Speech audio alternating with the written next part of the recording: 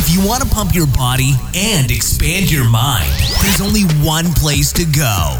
Mind Pump. Mind Pump with your hosts, Sal DiStefano, Adam Schafer, and Justin Andrews. You are listening to the world's top fitness, health, and entertainment podcast.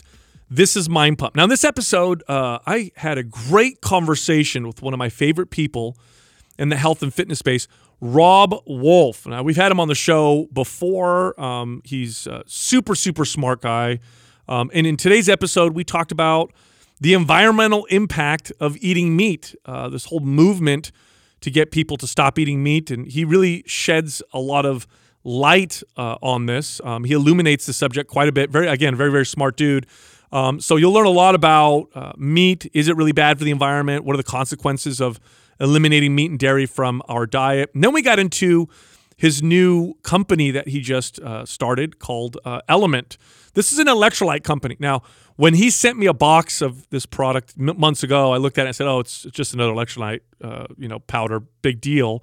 But then I looked a little deeper, and it's very different. I tried it, and I'm 100% honest. I had performance enhancement, got better pumps in my workout. So I asked Robb about this in the episode. Like, why am I getting better pumps? Why is my performance improving by drinking this? And what makes yours different from other electrolyte drinks? Now, because we talked about this, he's actually set up a offer for Mind Pump listeners. So what you can do is you can actually get a free Element sample pack. So here's what you do to try this out. Go to LMNT, so the letters, LMNT.com/Mind Pump. Again, that's LMNT.com/Mind Pump. All you do is pay for shipping, and you get 8 packets of Element, which is an electrolyte powder, very different from any other electrolyte powder that's out there. And, if you've been listening to Mind Pump, you know I don't lie. Try it. I think you'll be surprised. Actually, again, I got performance enhancement from this 0-calorie supplement. Also, before the episode starts, I want to remind everybody that this month we've put together a starter bundle of workout programs for people who are getting started in fitness, people who've taken long breaks or who haven't ever worked out before. In this bundle includes MAPS Anabolic, a great program to build muscle and boost your metabolism. We also have MAPS Prime, which helps you fix injuries or prevent injuries. We also have a nutrition guide in there, the intuitive nutrition guide to help you with your diet. And then we threw in MAPS Starter, which is our greatest program for beginners. This is the one you want to start with. Now, if you got all of these programs at retail, it would cost you over $340. But right now, in this bundle for January only, it costs you $80. So $80 to get all those programs with this bundle. Just go to mapsjanuary.com. Again, that's the word MAPS, MAPS, January.com. So, Robb, it's been a while since we've seen you. You're actually one of our favorite people to follow, though. We love the stuff that you write and say. It's interesting how controversial some of the stuff you say has become, although I don't see how it can be controversial. Since the last time we've talked, I think it's been a few years, you've done a couple big things. One is you put out a book, Sacred Cow. So I'd like to talk to you about that. And then I'd also like to talk to you about this product that you've come out with, Element, or LMNT, which I have a lot of questions about. It's very, very interesting. So first off, let's start with your book. And I'd like to open with this. And in fact, this, I believe, just came out recently. It was an Oxford study that was done on the environmental impact of eating meat and dairy. The lead author, I have his name written here, Joseph Poore. This is quote, he said, "A vegan diet is probably the single biggest way to reduce our impact on planet Earth." And I'm assuming he's referring to our negative impact. According to this study, removing meat and dairy would cut carbon footprint, each of our individual carbon footprint by 73%. We would reduce global farmland use by 75%. And he said in this article, or the study said, that meat and dairy is responsible for 60% of the greenhouse gas emissions that are produced by agriculture. So I'd like to go through some of these because I know you talk about these, and you talk, about beef and kind of illuminate some of these statistics, or I guess you paint context around them.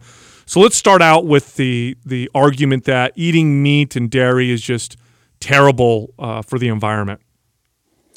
Yeah, and I guess a little context on this. Like, I had my first public debate on this topic in 2006. So wow. It's not that like this is something brand new that I've been thinking about. I'm a biochemist by training, but I definitely am a big fan of economics and physics. I could have probably, if I had just gone through the trouble of doing a class or two more, I could have had another degree in physics. So I'm a big fan of looking at things from a very holistic, systems-based approach. And I will throw this out there also, that taking the stance that I have is a pretty good recipe for career suicide, on this whole, I guess, contrarian perspective to the climate change narrative around food. And that doesn't make me right, but it's also, I guess I would just throw out to people that I definitely haven't arrived at this stuff willy-nilly. I've tried to be as good. I've honestly been tighter with the science on this than I was in my nutrition books, just because I expected so much kind of scrutiny and assailing. And also, in a way, the interesting thing about tinkering with nutrition, we can have people try something for 30 days, see how they look, feel, and perform, do their blood work before and afterwards, and we can see whether or not it works for folks. But it's a much more challenging proposition to alter global or even regional food systems in various ways and really precisely predict like what does this mean for health? What does this mean for waterways and whatnot? The book and the film of the same title cover the environmental, ethical, and health considerations of a meat-inclusive food system. And so we're covering this thing again holistically, and it's generally because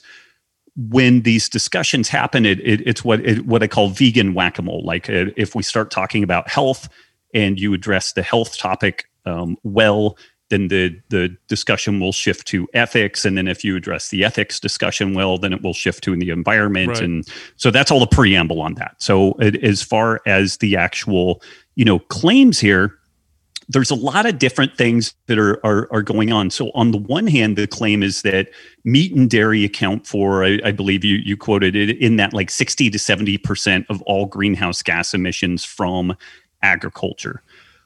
It really depends in how you look at that. So there's different ways of kind of parsing out what does and doesn't constitute emissions in the story. And part of what gets lost in all of this is that these biogenic sources, the sources that come from living systems, are part of a cycle.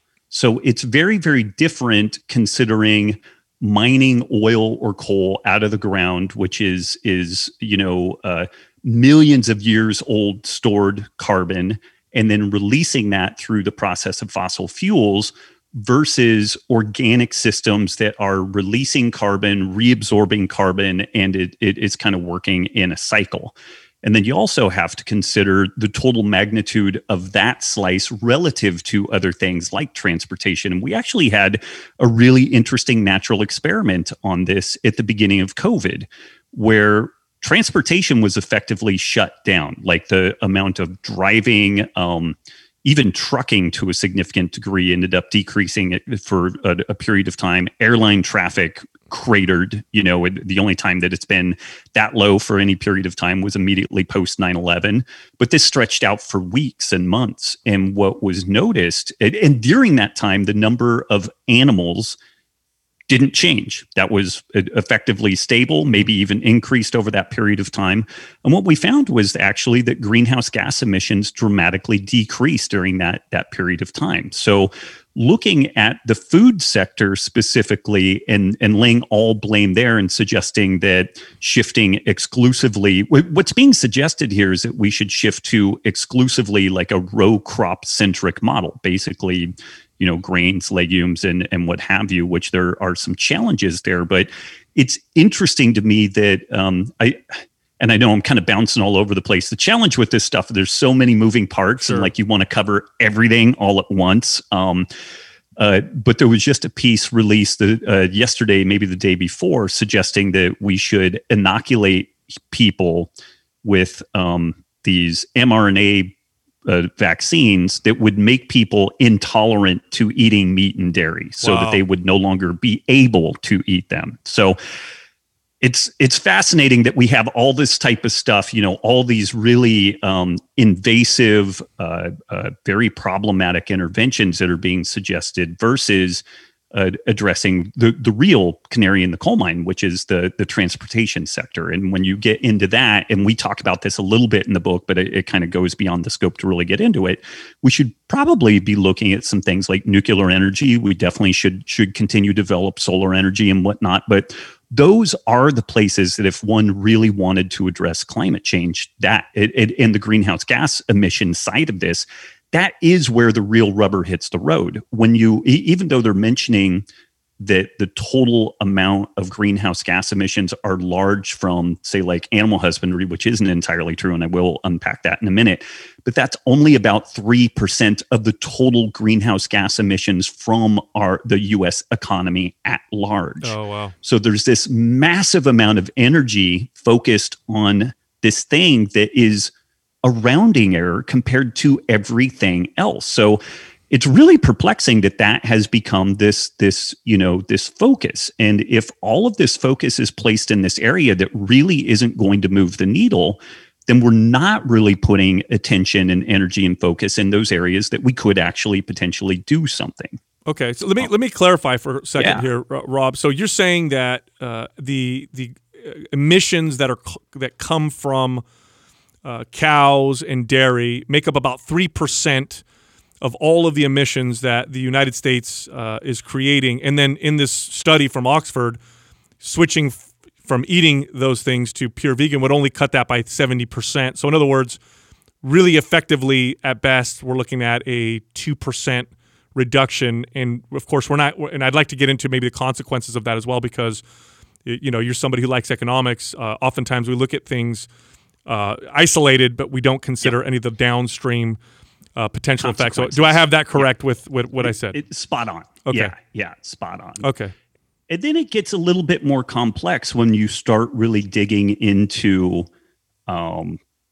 So again, this is where it's kind of interesting. So when we look at cattle in particular, even CAFO cattle, like the cows that end up in the kind of conventional feedlot system, they spend 70% of their lives on grass.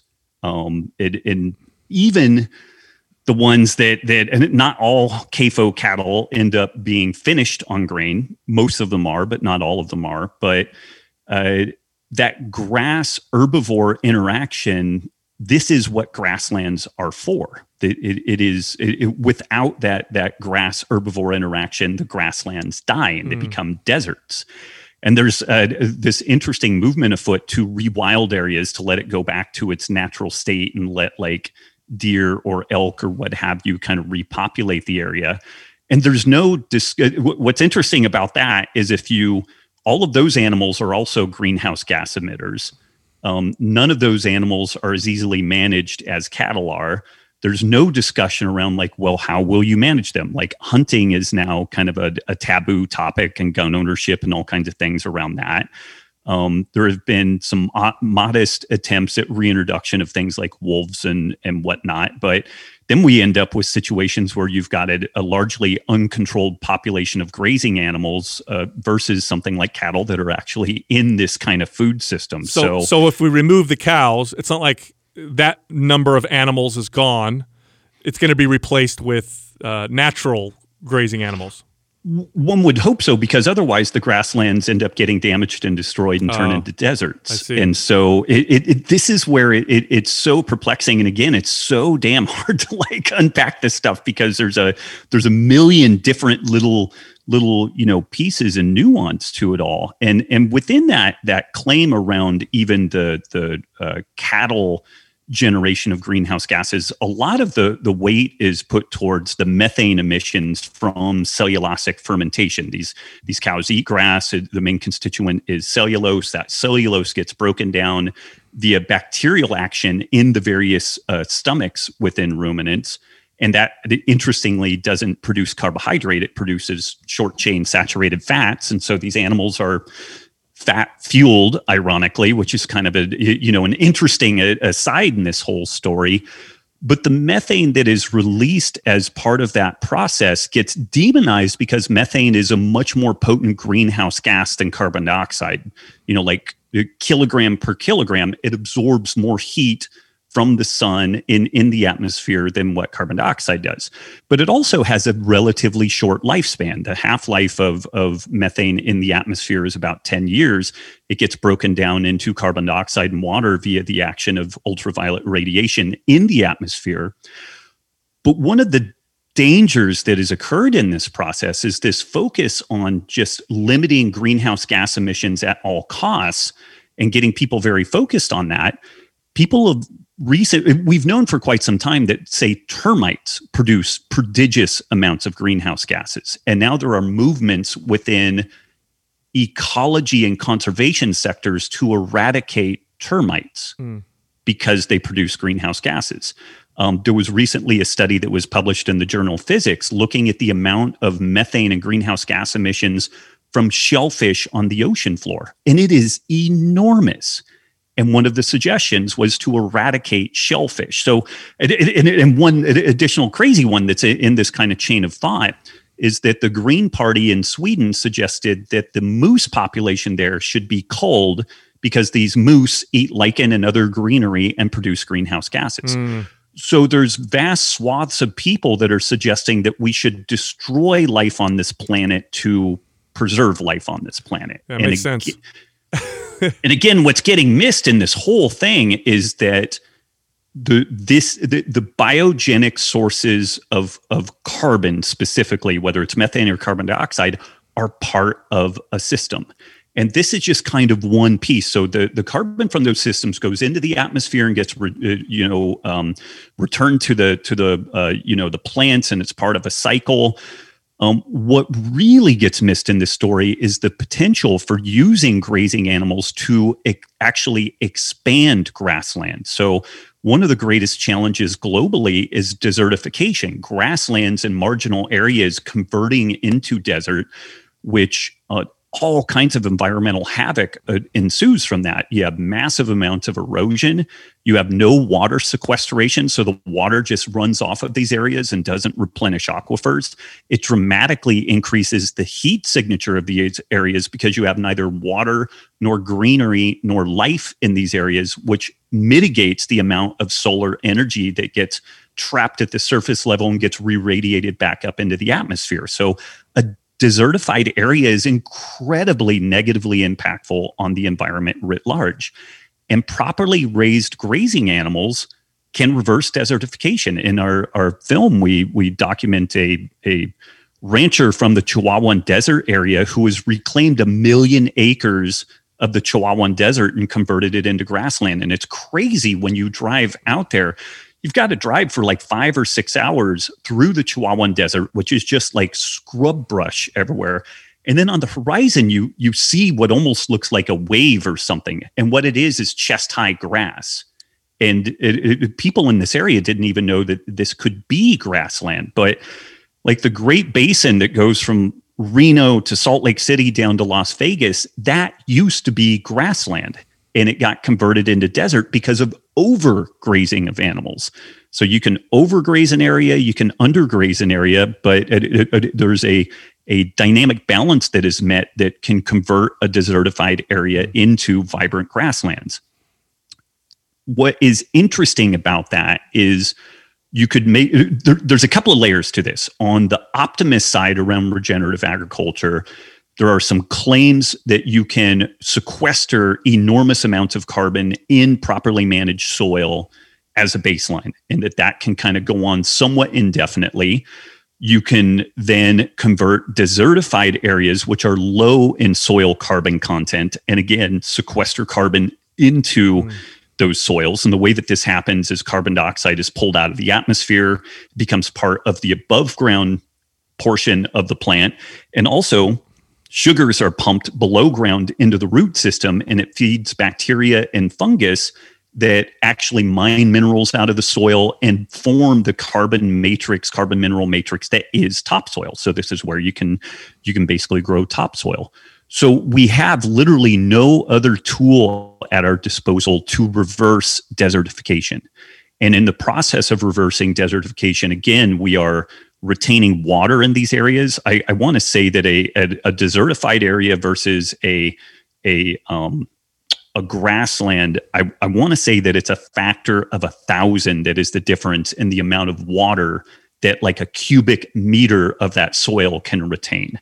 So it's just an enormous amount of water. It's an enormous difference in carbon capture. And Allan Savory, and then on the flip side is that some other folks say the ability to sequester carbon via grasslands ends up plateauing out after about 20 to 30 years, and it kind of hits this steady state. You can't really put more carbon in, and so they kind of dismiss the notion wholesale. Kind of ignores the fact that we could convert a lot of desertified areas and marginal lands into grasslands and get whatever run we could get with that. Mm-hmm. So some folks claim that there's kind of almost an infinite storage capacity. Other people claim that there's a limited storage capacity, but they acknowledge that there's probably a 20 to 30 year run before all of that is maxed out. Allan Savory has made the case that even if the greenhouse gas emissions of ruminants were 4 or 5 times greater than what they are, what we believe them to be, that just the ability to reverse desertification justifies their use and would make the removal of ruminants from the food system like an absolutely ridiculous idea. And hopefully I did a half decent job of unpacking that. That's part of where like the book and the film are solid, because they really go through in kind of sequential order with this stuff. But one other thought around this is just when we look at the global food production scene, there are tens of millions of women globally that, because of the socioeconomic systems that they live in, they are unable to own land within their legal systems, but they are allowed to own livestock. And this is their sole means of economic support, of food production, of social status. And so while we are busy demonizing food, traditional food systems built around ruminant animals, interestingly, some of the greatest pushback that we're seeing around this negativity towards ruminant animals is coming from the developing world, because for many of these people, they live in marginal areas that you don't farm these areas. Like great rotational grazing animals is the one consistent means of food production.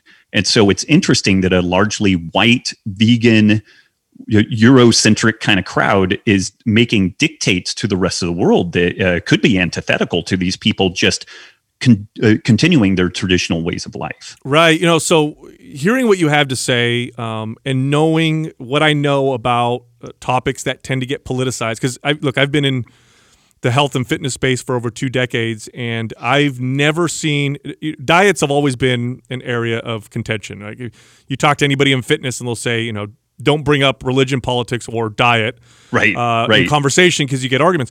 But I'd never seen diets become politicized. All of a sudden, eating a vegan diet now was, you could associate with maybe one political party, or it was the right thing to do. We've also assigned a morality to it, more than just don't kill animals. So vegans historically didn't eat animals because they believed it to be immoral to eat animals. Well, now it's immoral to eat animals because it's bad for the world. Right. And I've seen it become politicized. And the reason why I'm saying this, Rob, is because anytime things tend to get politicized, they'll get an argument and they'll simplify it and they'll say, this is the reason. And it's very simple and completely ignores just how complex the issue is that we're talking about. And essentially what you're explaining is it's way more complex. There's way more things that are being affected than just, if we get rid of this, then we cut emissions this much. There's 2 things that I wanted to address, and I'll start with the first one. Earlier at the beginning of this conversation, you had said that when animals eat the grass, and then they expel their greenhouse emissions, that they're not unlocking carbon that's been in the earth for millions of years, referring to fossil fuels. Explain that a little bit more, because from my understanding, essentially you mean what it sounds to me like is we have fossil fuels in the earth. That carbon is out of the atmosphere. It's gone. It's buried in the earth.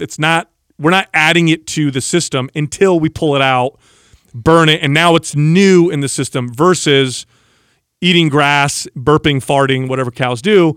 That's the carbon that's already, or those are the emissions that have already been there. Am I correct with this? That's a really good assessment of it. Yeah, and this is a point of contention. Even in the book, we make the case that we don't really know the true numbers on this. But if the more optimistic numbers around the ability for holistically managed livestock to sequester carbon underground, that is all solar energy fueled. It's run by the sun. And it stabilizes grasslands. It creates complex, diverse ecosystems, and it provides food for humans. And it also, some of that grassland is not really amenable for farming. Some of it can be used in a rotational fashion for farming.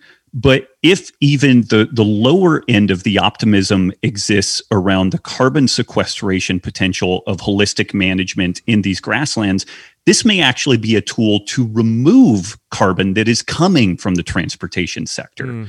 And, just to piss people off for sure, like I'm a big fan of nuclear energy as it stands today. Most of the nuclear energy people are familiar with is like Fukushima and 3 Mile Island.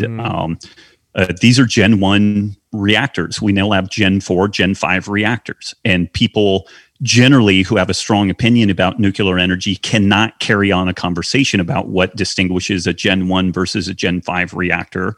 They've generally never heard of this stuff called thorium, which is another nuclear energy potential product that is actually a byproduct of rare earth mining for the products that go into solar panels. Currently, this radioactive material, thorium, is batched up and it's Superfund site buried underground, and it's not used. The Chinese over the last couple of years have put over 400 PhDs into the process of trying to develop thorium-based reactors. These represent amazing opportunities to really gut the transportation sector contribution to this carbon story. Everybody is very focused on solar, and I dig solar. It's really, really cool, but there's a lot of issues with it, like battery storage, the relative intermittency of solar as an option. Germany shifted a huge amount of its energy infrastructure towards what they call renewables, which it includes solar energy, which Germany is pretty northern latitude and doesn't actually get a lot of sun. And they've shifted away from things like coal and natural gas, but now they are burning wood imported from North America.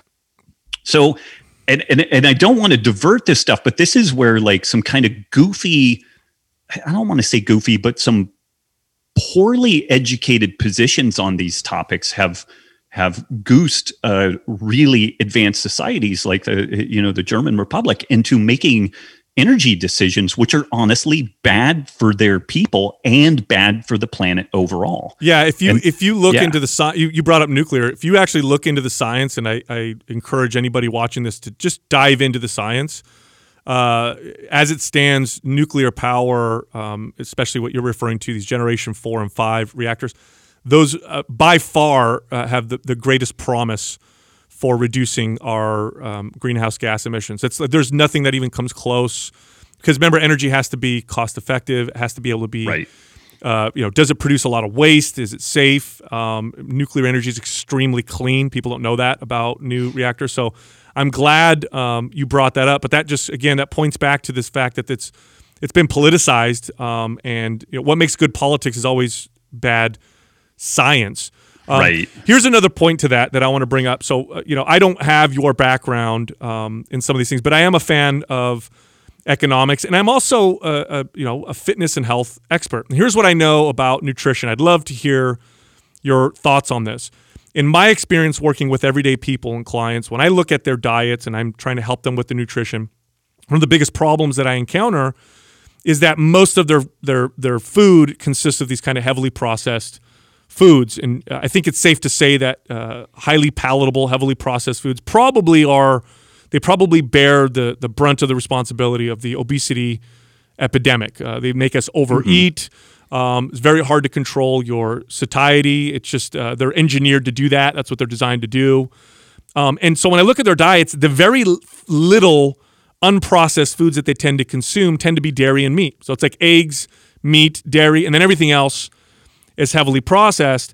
And I've trained lots of vegans. I have no issue with someone being a vegan. But I do know, and this is just a fact, that you have to be much better planned. You have to really understand nutrition at a higher level when you go on a vegan diet just to make sure you get the right amount and combinations of nutrients. It's much more complex.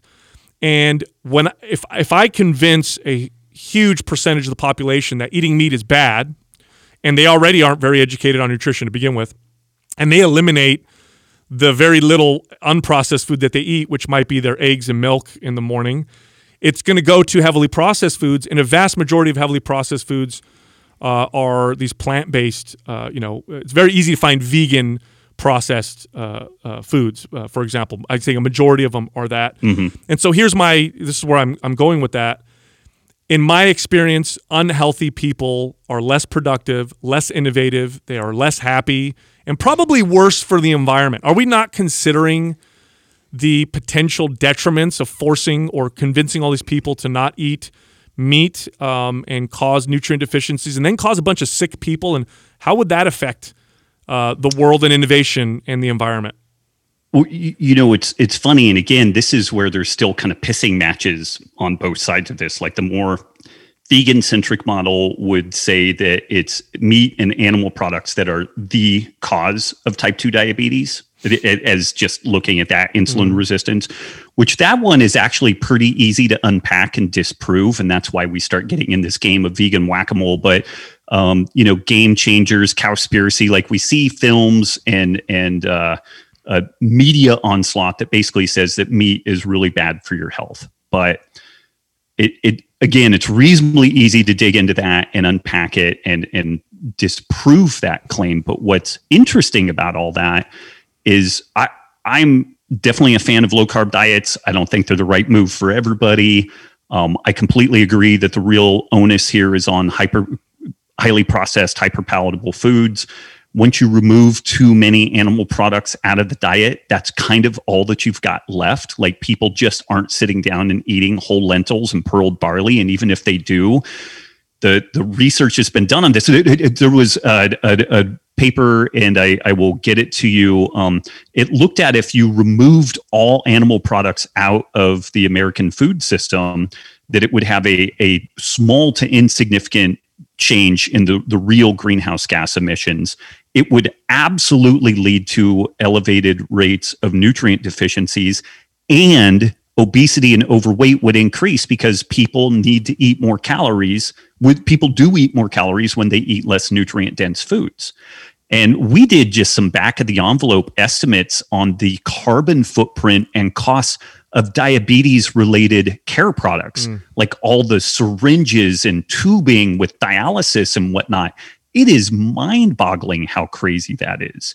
And so it's again where folks take a very simplistic view of the problem. And I wish it was that easy. Like it'd be great if it was that easy. Then I would promote this stuff, and I would have my dirty little secret of raising animals on my own property and eat it, and I would make more money, and my life would be better. But it's just not the case that all that plays out. But this is something that gets really missed in this whole story. An unhealthy population is incredibly damaging to the environment because of the ecological footprint involved with dealing with the pharmaceuticals, the medical tubing, the dialysis machines and whatnot. And none of that really gets reasonably well discussed in like the mainstream media, social media, et cetera. Right. Not to mention, again, the because here's the thing, and you see this with economics. Oftentimes, there's an argument being made for something, and what we don't count is the potential loss of innovation, which is hard to calculate. But right.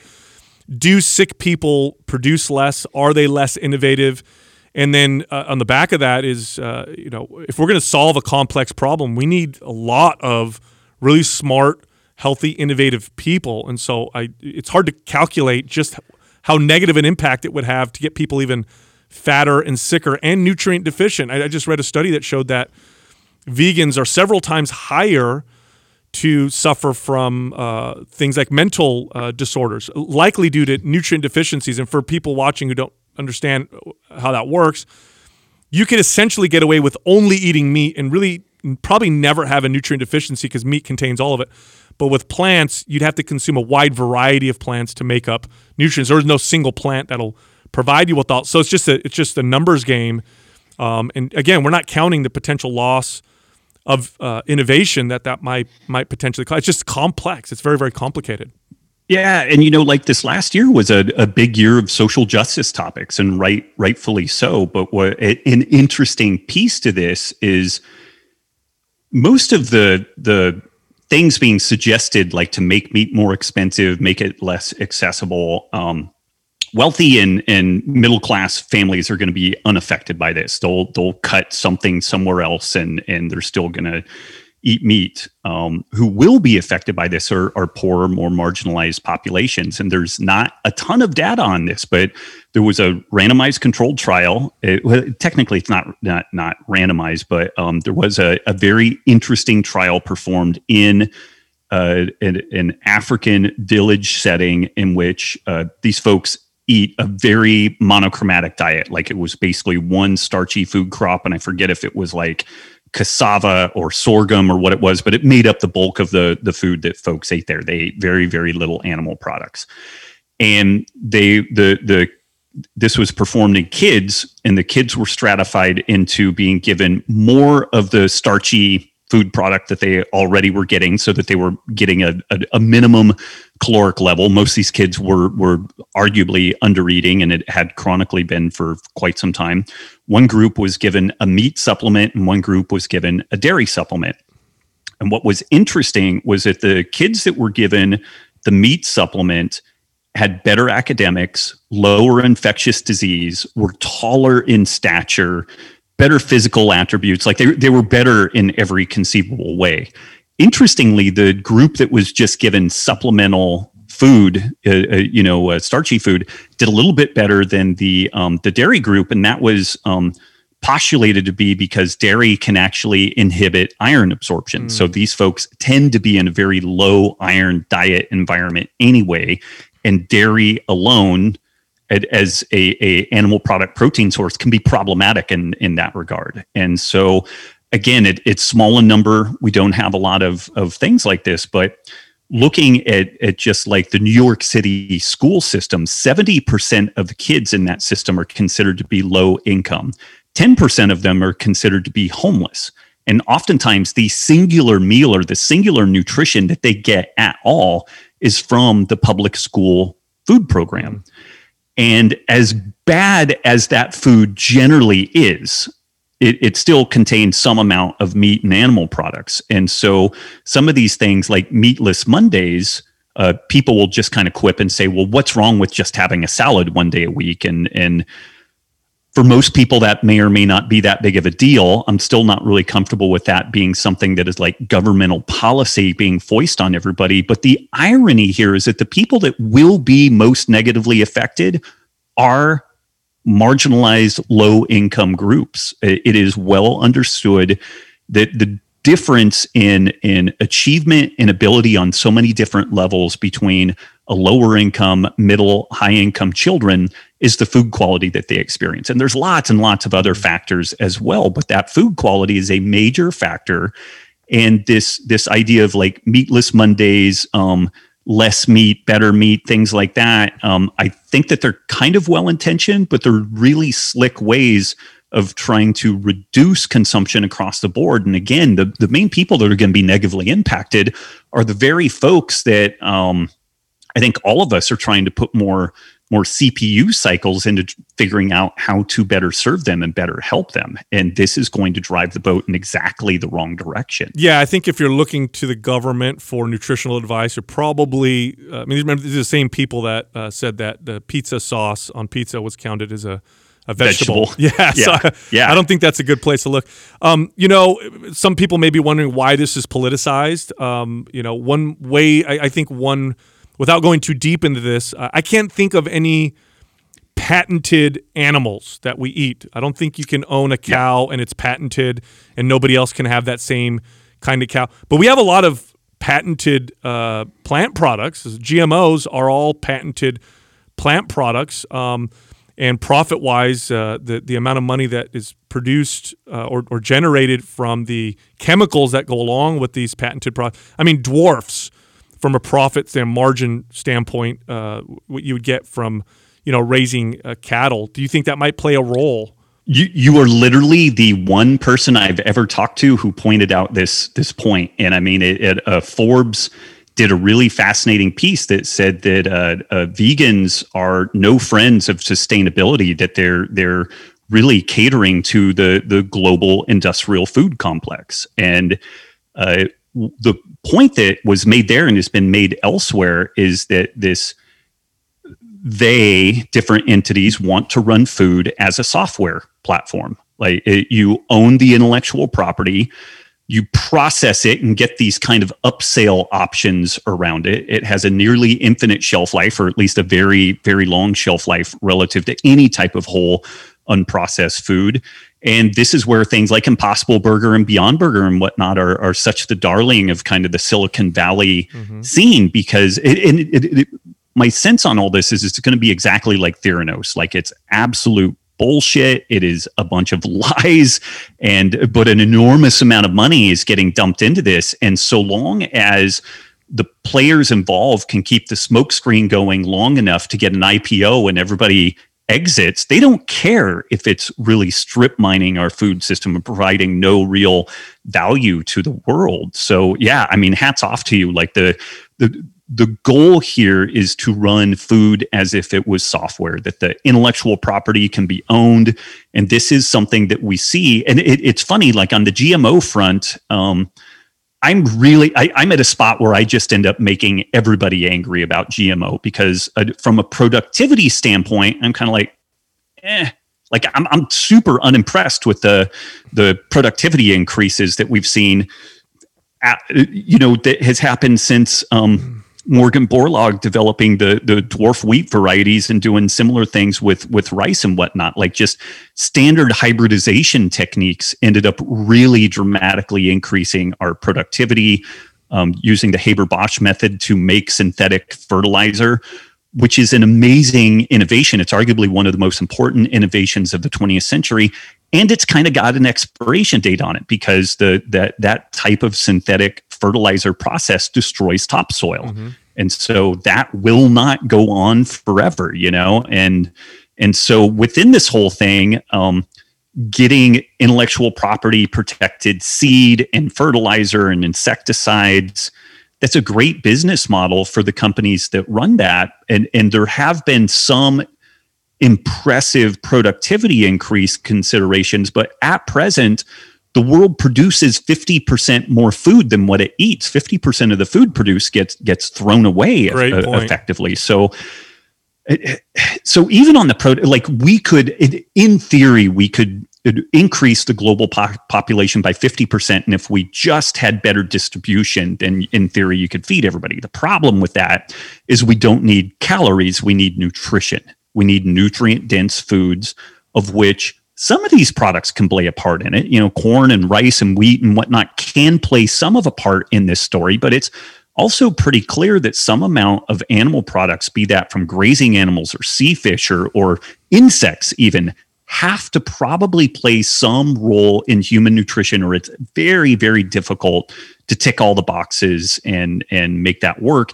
And again, if the same entities that are producing prodigious amounts of industrial row crop food are also tied into our hyper palatable junk food industry, and those folks then are tied in with government and media, social media and whatnot, I forget the exact date on this, but there was a transfer of over $600 million between GlaxoSmithKline and Google. And I forget which direction it went, like Google buying GlaxoSmithKline or GlaxoSmithKline investing in Google. I forget which direction it went. But it basically, the transfer then created the situation where some business analysts made the case that Google is now effectively like a pharmaceutical company, and a big wing of that pharmaceutical angle is in this genetically modified or patentable food. I don't even really care personally about the genetic modification. I don't think that people are going to grow 3 arms or anything like that. But I am really concerned that it can become illegal to hold your own seed. And like if genetically modified seed blows into a farmer's field and then somebody comes through and tests it and says, hey, that's patented stuff you have there. You either owe us a royalty or we're going to sue you. That's super fucked up, and it's really, really dangerous. And that happens, yeah. And again, these companies that patent these GMOs are very powerful. They have massive lobbies. They have incredible influence. And again, to my knowledge, till now, right? Because I'm who knows what's going to happen in the future. We don't have patented cows or pigs that we're making. I think there are some, but it's really rare. Like there's some really rare circumstances. It definitely doesn't lend itself the same way that like 50 different varieties of like rice or something that can have these really specific patents applied to them. Got it. Yeah. No, great. That's a great conversation there. Now I want to move, change directions to talk about this product. And, I think it was a few months ago, we got a package sent here at Mind Pump Studios from you. And, I looked at it and I said, oh, it's okay. It's electrolytes. And, it wasn't, whatever, not excited.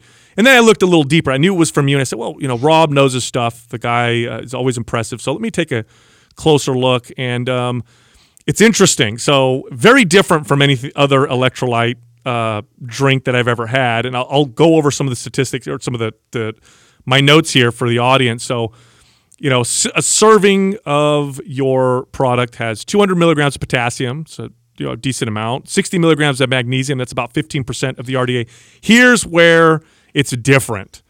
1,000 milligrams of sodium. Now, according to the RDA, that's 45% of the sodium that they recommend, which we can get into here in a second. I've never had an electrolyte supplement with that much sodium. Now, here's the interesting thing. I used it, and I've never also noticed a performance enhancement from electrolytes. And I did a little digging, and it's from the sodium. So let's get a little deeper into this. Number one, let's talk about the RDA for sodium, because when you look at it, 45% of my sodium. Holy cow! If I have 2 of these, I can't have any more salt for the day. Like what's that all about? It's interesting. So we know that sodium plays a factor in hypertension. And hypertension is a major factor in cardiovascular disease. The bugger about this is it's kind of a guilt by association. In general, highly processed foods tend to carry sodium with it, and highly processed foods tend to be hyperpalatable. You overeat, you get insulin resistant. And then when you're insulin resistant, we tend to retain sodium. And this is where, there have been so many low sodium studies looking at their effect on hypertension, and they just don't change things. It'll bring, like the really, really aggressive, like 0 sodium diets will bring blood pressure down 2 to 5 points. Like it's just not that impressive. Yeah. And it's because when an individual is hyperinsulinemic, their insulin is by definition elevated, but then a hormone called aldosterone is elevated, and you tend to retain whatever sodium is there. And so, I think that it was kind of some good intentions thinking about like, well, hypertension is this major vector in cardiovascular disease, both stroke and heart attack. So we need to do something about that. And you do, but the irony is that what you need to do is figure out a way of eating so that you don't overeat, so that you're not, hypertensive and insulin resistant. Low carb diets are a great way to do that. They're not the only way to achieve that end goal. But what we find is that when people eat in a way where they're not insulin resistant, their blood pressure tends to drop and normalize and can drop to the point where people can go from seated to standing and get kind of lightheaded. Mm-hmm. And this is where folks then need to introduce more sodium into their diet. And when there was a fascinating study that looked at the sodium consumption and morbidity and mortality within type 2 diabetic heart patients. And so they were looking at the renal excretion of sodium, which basically tells you how much these folks are consuming. And it tracked these folks over time and looked at their morbidity and mortality. Do they get sicker? Do they die?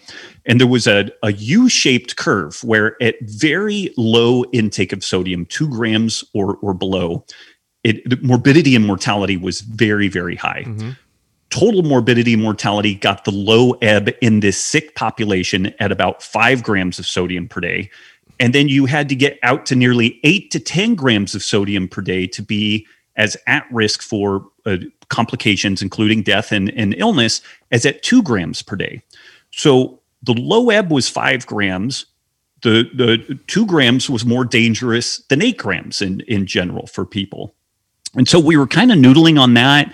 And because we do tend to work with a lot of folks in kind of the keto, low carb, paleo space, we started doing some research around that.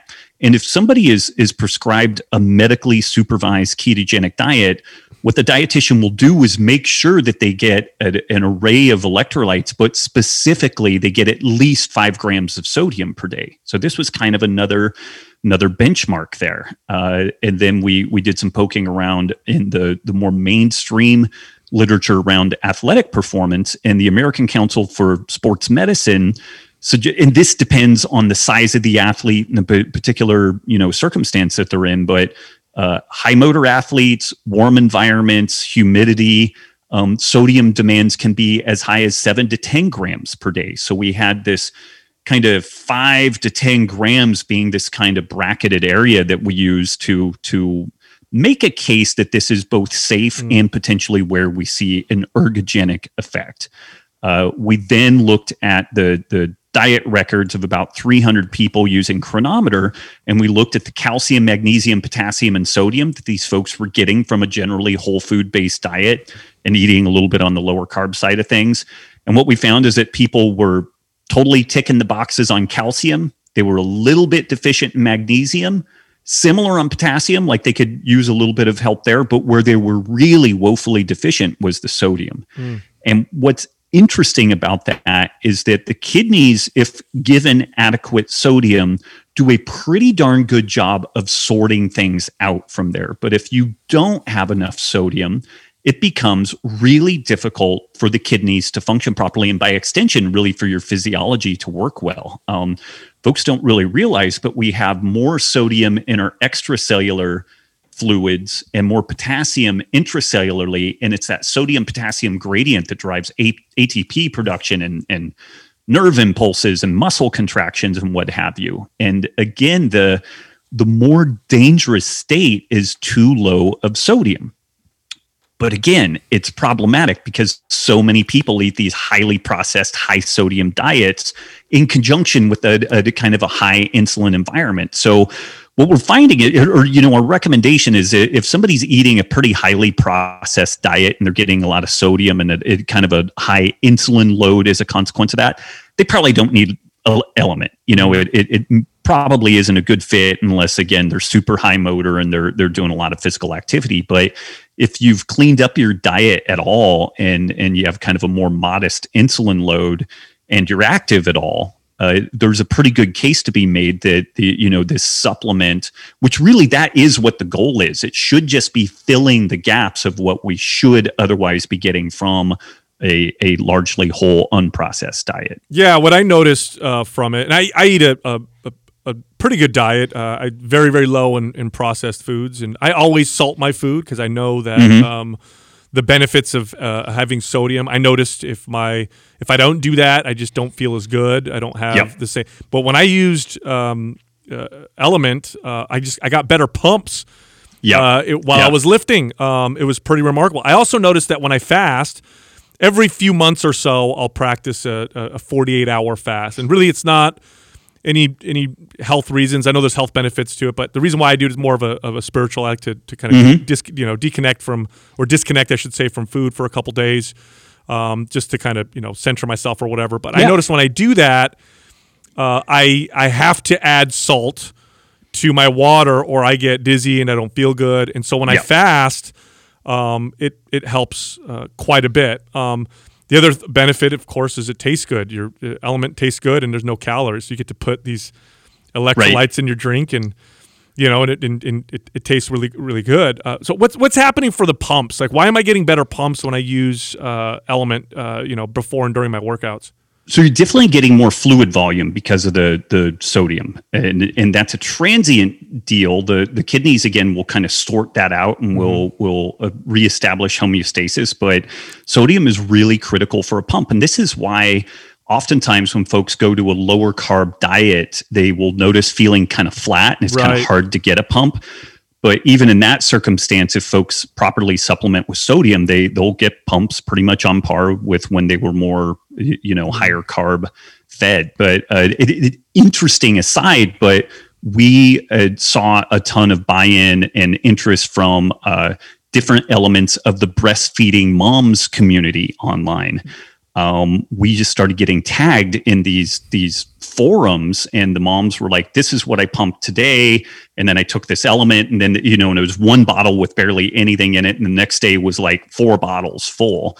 And there's interesting pieces to that. The adequate sodium suppresses cortisol. So it tends to kind of drive down that adrenal response. So epinephrine tends to drop, cortisol tends to drop. It increases fluid volume. And so for these breastfeeding moms, just drinking water doesn't hydrate them, because hydration means the water and the electrolyte. You have to have the electrolyte in there, because it's this electrochemical gradient that is really the purpose behind the whole thing.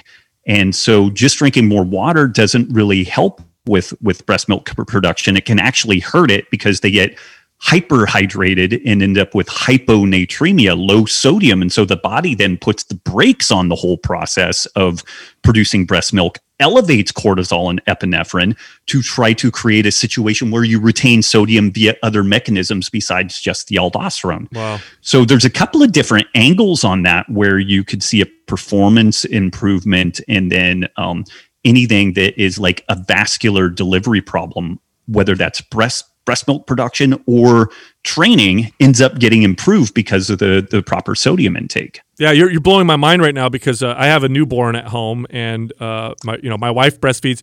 She eats a very unprocessed diet as well. Her blood pressure's low anyway, and since she started breastfeeding, it's really low, where she gets dizzy when she stands up, and she's trying to drink more water. And I'm like, right now as we're talking, like lights are popping off for me. I'm like, oh, I need to put some of this in her water. Yep. That'll probably make a huge difference.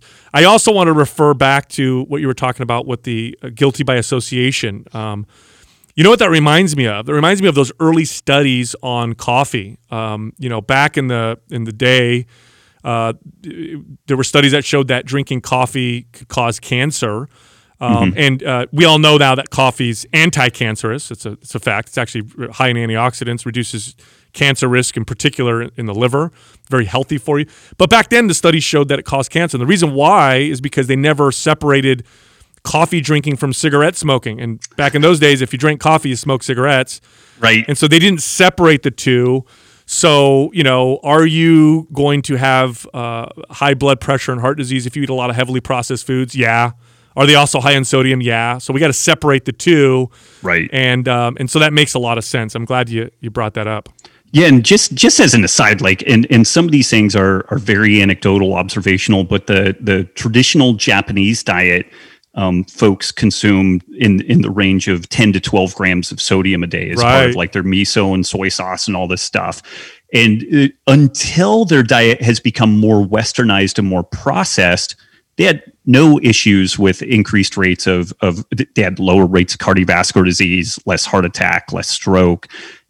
Blood pressures were generally lower, although they were still poo-pooed for consuming that amount of sodium. But even in this very starch and carbohydrate based diet, it was a diet and lifestyle practice that did not lend itself to insulin resistance. So that sodium intake was kind of a non-issue. And it's only become a bit more of an issue as the Japanese diet starts taking on more and more elements of the more Western diet, which is honestly a lot more like kind of liquid sugar type options, like sugary beverages and whatnot. And then we start seeing more problems. Right. Yeah. Now, when you're talking about, just for the audience, when you're talking about grams and you're saying things like 5 grams, 6 grams, whatever, that's 5,000 milligrams. And I referred to your packet as having 1,000 milligrams, which would be 1 gram. 1 gram. 1 gram. In comparison, when you look at the other electrolyte drinks and stuff that are out there, how different is that between yours and theirs? It varies. There are some that I think get this story a little bit better.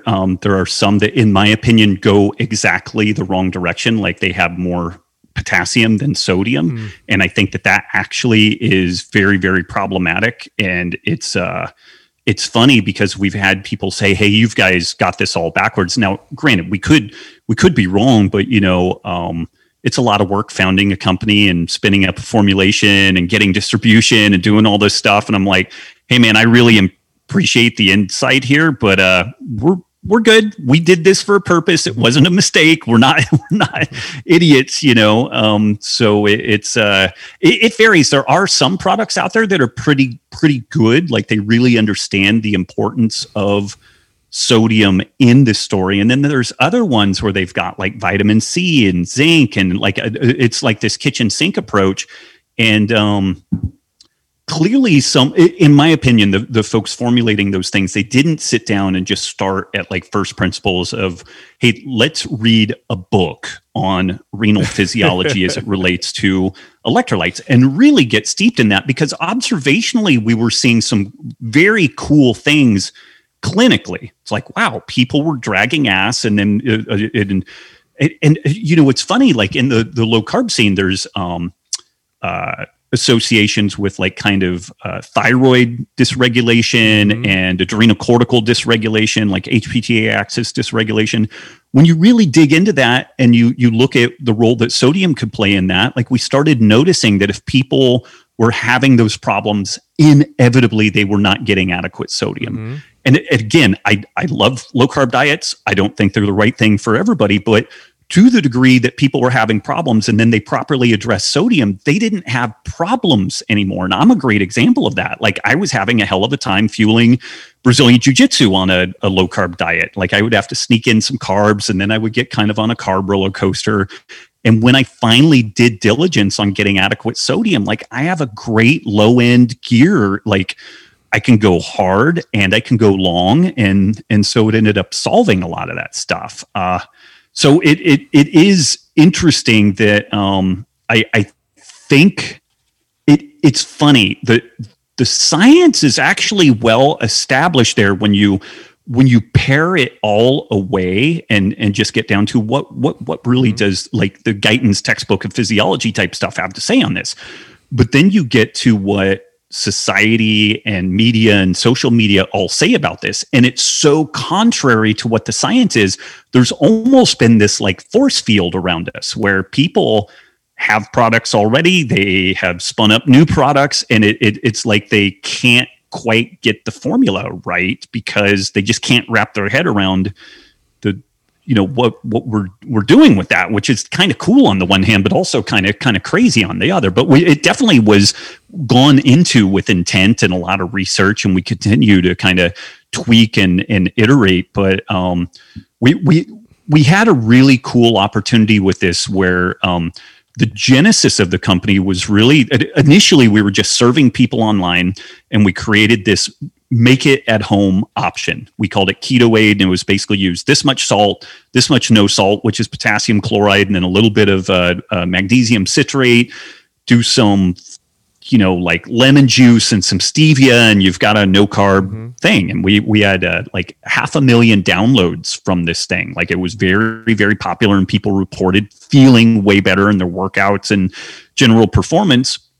But then people started tagging us on social media And they're like, hey guys, love the keto aid, but when I was going through TSA, they didn't like my 3 bags of white powder, LOL, and then we were like, okay, maybe there's an opportunity for kind of a stick pack convenient option here, because I mean, we were just getting tagged on these social media things of people getting dinged while traveling. And so that was really the genesis for the whole idea, but we identified a need, did a freemium option to meet the need. It's like, hey guys, by hook or by crook, just get enough electrolytes, specifically sodium.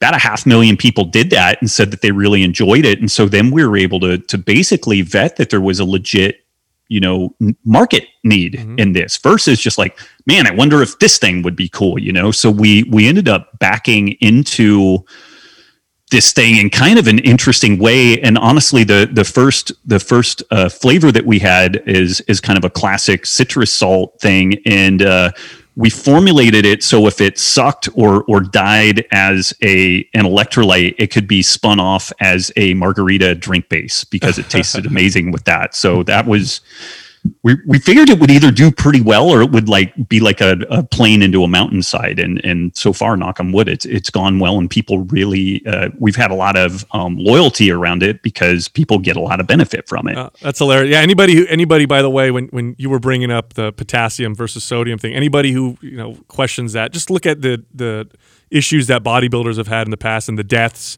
that are the result of low sodium, potassium sparing, diuretic use is the classic. I remember what year it was, 1996, I think. Paul Dillett seizing up on stage and having to be carried off because of too much potassium, not enough sodium. But I do want to say this, Rob. You sold me on electrolytes. Like, I honestly, literally, we got the box. I'm like, oh, electrolytes are whatever, big deal. But because it was you, I gave it a shot, and I legit noticed performance enhancement from it. In fact, here at the studio, we've been working out in the morning together, and they see me every morning, grab a packet, put it in my water, and I notice enhanced performance. So you sold me, and it wasn't an easy sell. Like I said, I had preconceived notions, and I was definitely sold on it. Thanks so much for coming on. Let me talk to you. You're one of my favorite people in the space. I love the way you present things. I love the way you look at things from every angle. You are an evidence-based person. And again, I know this is going to sound whatever, but I got sold on electrolytes. Electrolyte powders have been around forever. Yours actually improved my performance. So I wanted to get you on to kind of talk about why it was so much more effective. So I appreciate you coming on. Huge honor, and just a huge fan of everything Mind Pump, and I'm stoked to see you guys expanding and doing more. There's just so much talent with you guys and curiosity, and it's really cool to see you guys continuing to expand beyond what you've already done. Great work. So I'm stoked to see where you guys are taking all this. Well, thank you very much. Yeah, we're thinking about selling our programs to Bitcoin now, because we're trying to move away from just protect ourselves a little bit, but that's a joke, by the way. That's a joke, Google. I'm just kidding. Anyway, thanks for coming on, Rob. I appreciate it. Take care. Thanks. Bye. Thank you for listening to Mind Pump. If your goal is to build and shape your body, dramatically improve your health and energy, and maximize your overall performance, check out our discounted RGB Super Bundle at mindpumpmedia.com. The RGB Super Bundle includes MAPS Anabolic, MAPS Performance, and MAPS Aesthetic. 9 months of phased expert exercise programming designed by Sal, Adam, and Justin to systematically transform the way your body looks, feels, and performs. With detailed workout blueprints and over 200 videos, the RGB Super Bundle is like having Sal, Adam, and Justin as your own personal trainers, but at a fraction of the price. The RGB Super Bundle has a full 30-day money-back guarantee, and you can get it now, plus other valuable free resources at mindpumpmedia.com. If you enjoy this show, please share the love by leaving us a 5-star rating and review on iTunes, and by introducing Mind Pump to your friends and family. We thank you for your support, and until next time, this is Mind Pump.